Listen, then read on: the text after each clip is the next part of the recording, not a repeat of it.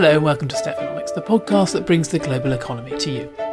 We've a special episode this week devoted to a conversation I had recently as part of the Qatar Economic Forum. The topic was restructuring the global economy, and the speakers were two men whose views always attract a lot of attention. Ray Dalio is the co-chief investment officer of Bridgewater Associates, the world's biggest hedge fund, which he founded in 1971. He's a multi-billionaire who also became a best-selling author recently when he put his philosophy for life and work into a book. Larry Summers is well known to listeners of Stephanomics. He's Harvard economics professor who has also been US Treasury Secretary under President Bill Clinton and head of President Obama's National Economic Council. Larry's been a loud critic of President Biden's stimulus programs. Overall, he says the US is now following the most irresponsible fiscal policies in 40 years. Both he and Ray Dalio have been sounding the alarm on inflation too. So I started by asking about that.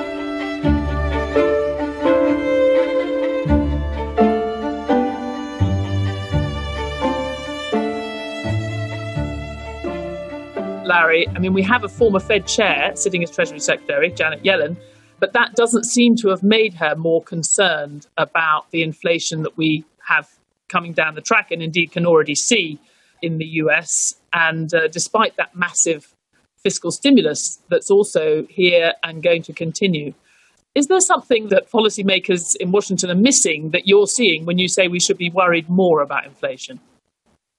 Arithmetic. I don't think the arithmetic is terribly difficult. We're looking at an average GDP gap relative to potential GDP of 2% this year, and we're looking at a 14% of GDP fiscal stimulus, along with massive growth in the Fed's balance sheet and very low real interest rates. Arithmetic. We're looking at labor shortages as measured by job openings or as measured by workers' comfort in quitting at record levels.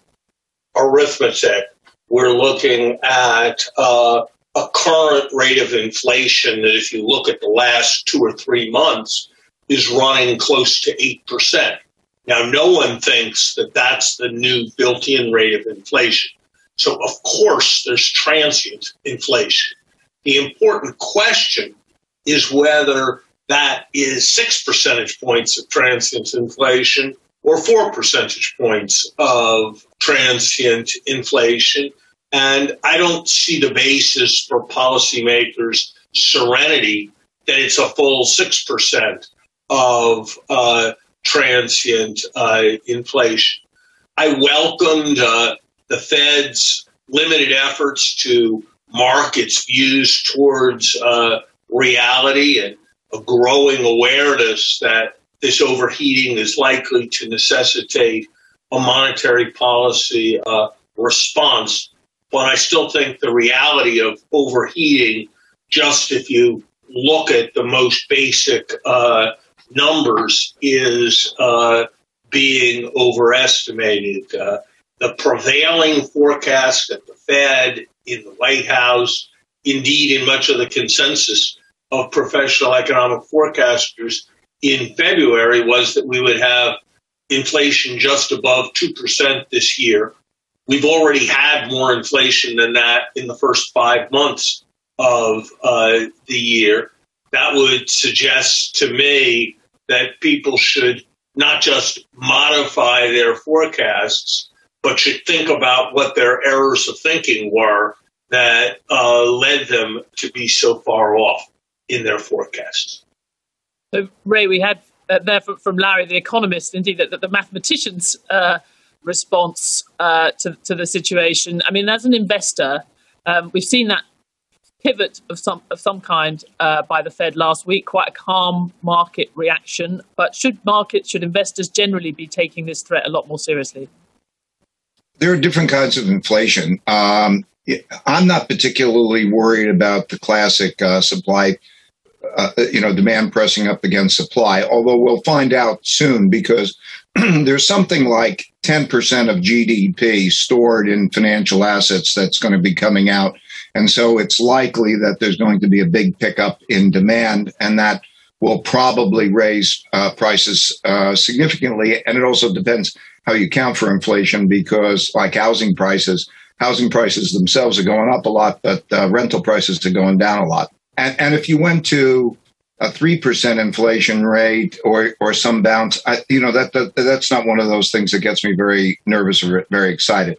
The real issue is that we have a supply-demand issue of bonds, because we're going to have to sell a lot of bonds to those in the world who own bond inventories. And they have very low interest rates, negative real interest rates, and they're overweighted in U.S. bonds, and they're going to have to buy a lot more. And that is also coming at a time when Chinese capital markets, other capital markets, are becoming more attractive. That creates a supply-demand issue that can create a monetary inflation, because there will not be enough demand to buy those bonds. And that means that it's likely that the Federal Reserve will not be able to taper or cut back, and might actually have to increase to prevent interest rates from going up. And that's a classic monetary inflation. So that's my bigger concern than just the spurt. Larry, how much would you say this is a global issue, not just something that's related to US fiscal policy, for example? Look, I would say we're driving our car at 100 miles an hour on a road that is empty right now, but won't always be empty. And I don't know what form the accident will come, but when you're driving 100 miles an hour, it's probably not actually the fastest way to get where you're going, because you're likely to have some kind of dislocation. And whether that comes in product and labor markets, whether that comes in spiking of interest rates, whether that comes first in a decline in the value of the dollar, I don't presume to be able to predict. But that we're on a problematic course where anything can happen and none of us can predict markets precisely, but where the balance of risks is very, very much on the too much liquidity overheating side seems to me to be relatively clear. I think these tendencies are present in many places, but I think they're by far more pronounced in the United States than they are in the rest of the world. It's not that extraordinarily low interest rates are unique. It's not that extraordinarily big budget deficits are unique. It's that having them in tandem with an economy that's growing at what people expect will be a double-digit rate this quarter, and along with an epic degree of labor shortage. That's what is, it seems to me, the extraordinary feature of this moment. It would be a very different thing if we were creating liquidity in an extraordinary way to respond to a major output gap. But to be doing this kind of thing in a labor shortage economy seems to me to be very intensely problematic.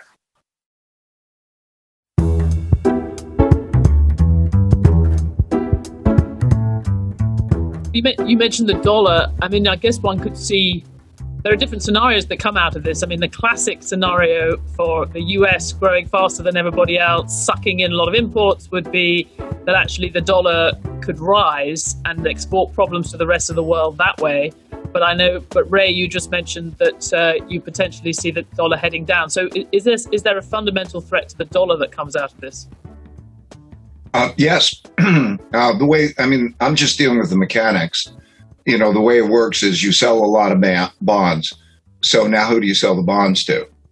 And then when I look around and calculate who owns the bonds and what they have to buy and what the incentives of buying, they're bad. And in fact, you could see dollar selling of bonds. What that means is then the Federal Reserve is in a position of either seeing rates rise because there's not enough demand to meet that. In fact, if they start selling, it would be a very bad situation. And that they can't let that happen because that would be very bad for the economy and markets and all sorts of things. So we have to keep in mind where we are. We're at the end of a long-term debt cycle. And that means that the Federal Reserve will have to do what they did last time, which is to buy a lot more to prevent the interest rates from going up. That's very non-cyclical. It's one of those cases where, in reserve currencies, it's a very dangerous thing. Now, you compare that with alternatives. First, the best alternatives are other asset classes. But also, let's say China, for example. I think the situation that we're in is quite similar to the going from the late 60s into the early 70s, when there was a different core inflation rate in the United States versus Germany and Japan. It's a different balance of payments situation. We're in basically a balance of payments deficit. They're in a balance of payments surplus position. That means that they chronologically are worried about imported inflation, and there's favorable capital flows. So I think that that's negative for the dollar, particularly against Asian currencies. I have Ray's instincts, but considerable agnosticism on timing. There are classic periods, the early 1980s is the one that comes to mind, where large budget deficits spurred growth, sucked in capital, and were associated with an appreciation of the dollar.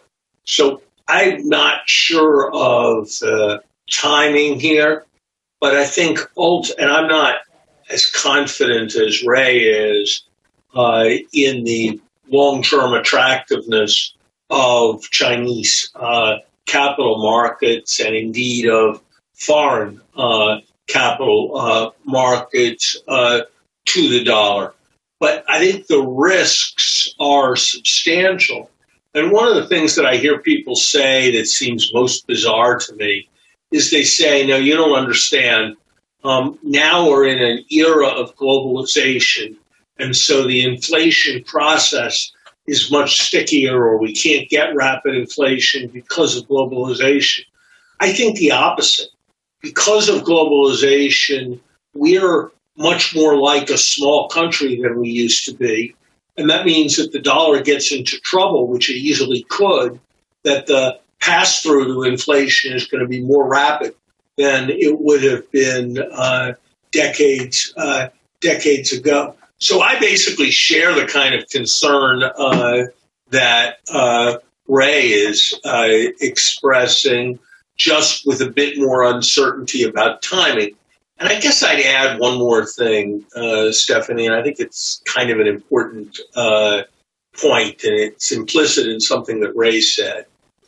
The really hard monetary policy challenges are not actually moments like the period after Lehman or the period a year ago this spring, when there's massive illiquidity and markets are breaking down, and it's entirely obvious the direction that policy should move. You need to provide liquidity, and the questions have to do with how. The really hard monetary policy dilemmas are when it's not clear which way to go. When on the one hand you have a falling currency and an excess supply of bonds, and on the other hand you have a weakening economy and rising inequality and a fear of recession, and you don't know whether you're cutting rates to respond to the latter problem or doing tightening things to respond to the former problem.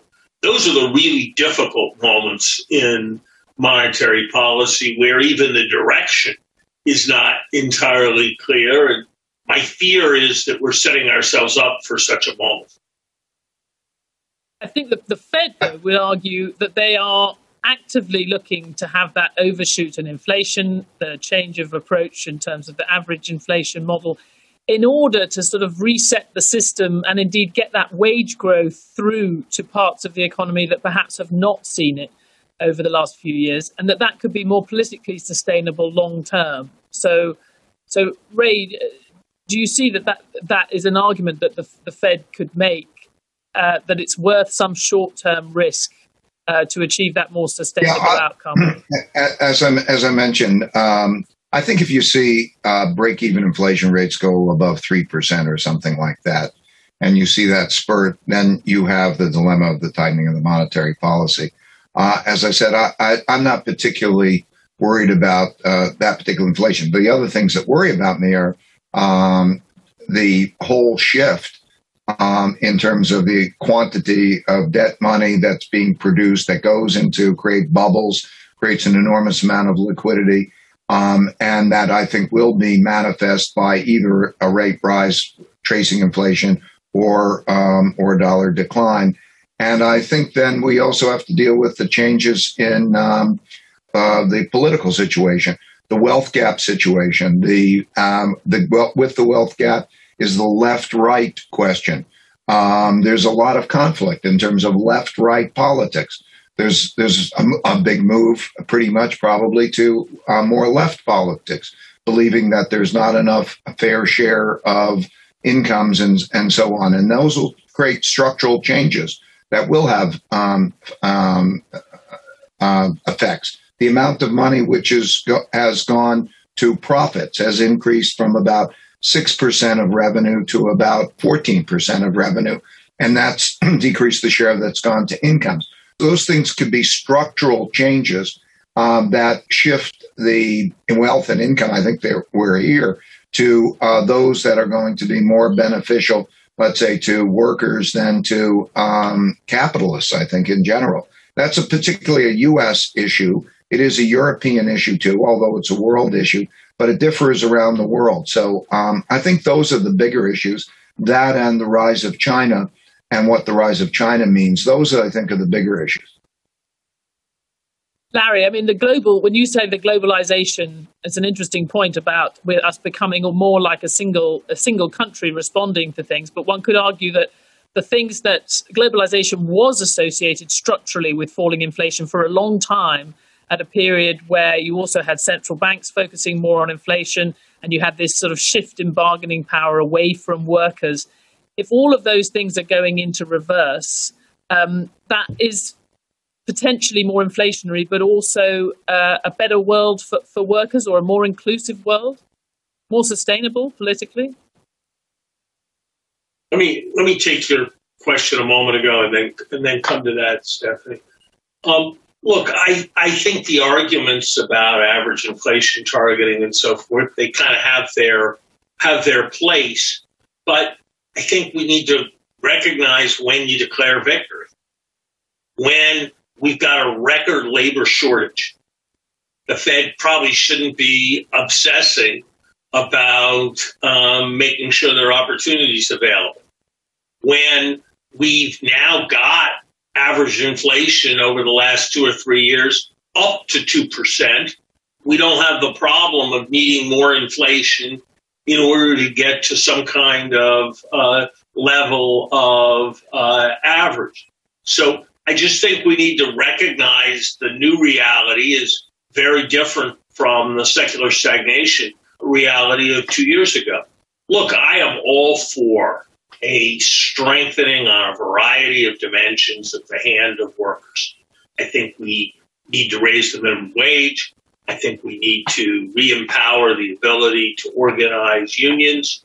I think that you can't read the stories about working conditions at Amazon and not think that something should be happening to rebalance things. At the same time, I think you have to recognize that doing all of those things is going to bear on the inflation process. It's going to bear on what economists call the natural rate of unemployment. And you're going to have a set of consequences, and you need to factor those in setting macroeconomic policy. I mean, we had a moment very much like the current moment, coming after a long period of no inflation. We had a government that had very expansive desires for what it was going to do. We had a progressive tide sweeping through the country, changing attitudes on very many fronts. We had that in the 1960s. And what we saw was that inflation rose more rapidly than anybody anticipated, that a right-wing tide in politics was ushered in with the successive elections with lags of Richard Nixon and Ronald Reagan, and that what happened ultimately did not serve the interests of the progressives who supported it. And you saw a big upsurge with the way in which the United States went off gold and imposed tariffs universally 50 years ago this summer. So a return to that does not seem to me to be what we should be targeting. I think Larry and I agree that this is looking more like the late 60s transitioning to the early 70s. And that has implications for the balance payments in the dollar. So we've covered that. I'm more worried about the inflation in financial assets and what that means for returns and bubbles that are developing, because there's a massive amount of liquidity around, and it's being thrown around so that it's a difficult environment for those returns to be justified. I think we're building kind of a bubble. So I think inflation in financial assets and so on is an issue related to liquidity. Anyway, you think about it. What's happened is the net worth of Americans and most people in developed countries is higher than it's ever been. I mean, all of a sudden, it was a big boost to net income. Yet production isn't. So what you've seen is a lot of people got a lot of money, which they're still holding, and they put it into the stock market and everything, and interest rates go down and they borrow, and that is a dynamic that creates a bubble, and that's what I would say is the main issue.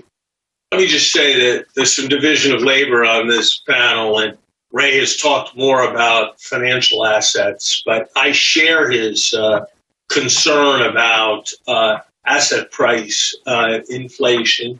And I would say the idea that lower returns have led to higher asset prices, and of course, while that transition is taking place, everybody's enjoying wonderful capital gains.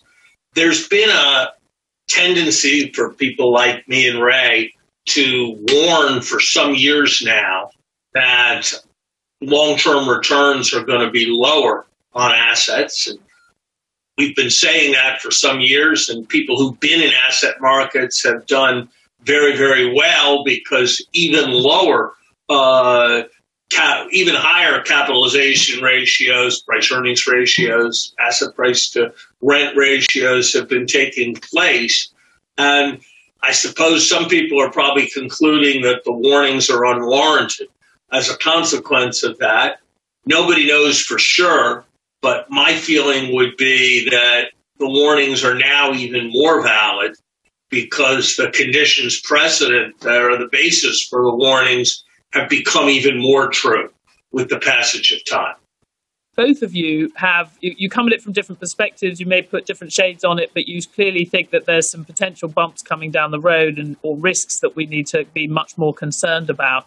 Larry, I know you wish that stimulus in the US had been spent on different things at the beginning of the year that might actually support the supply side of the US economy, and other things. The mistakes, if you like, have already been made in your view.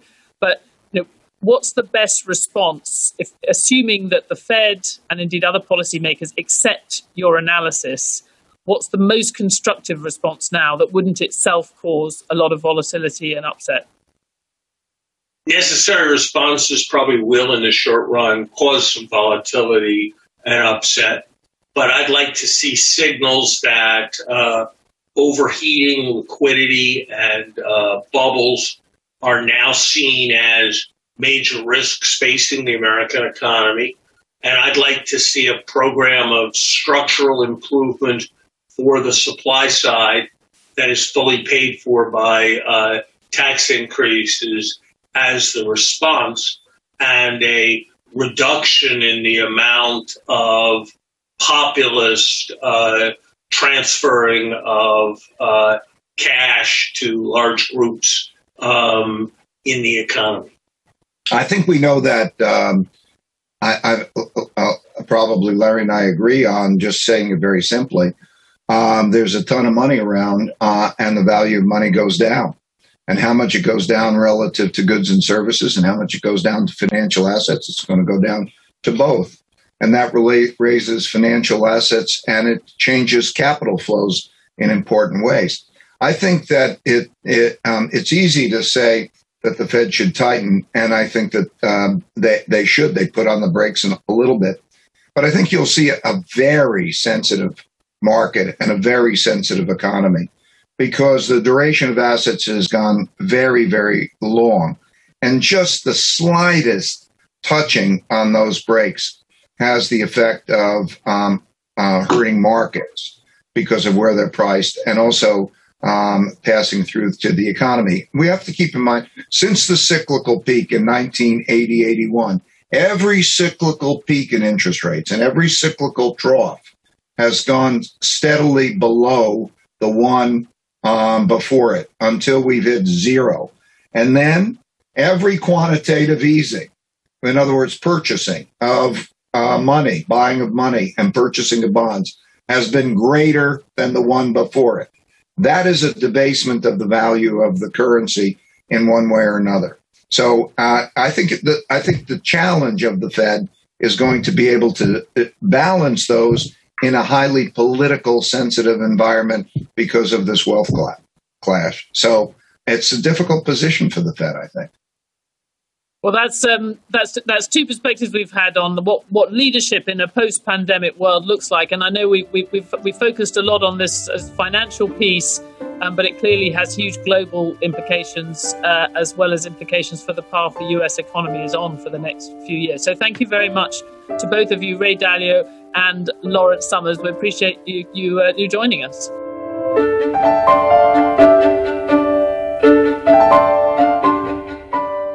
That's it for this episode of Stephanomics. We'll be back with more reporting on, as well as analysing of, the global economy next week. But you can get more in the meantime from the Bloomberg terminal or website, and by following @Economics on Twitter. This episode was produced by Magnus Henriksson, with thanks to Ray Dalio, Larry Summers and Lisa Archambault. Mike Sasso is executive producer of Stephanomics, and the head of Bloomberg Podcast is Francesca Levy.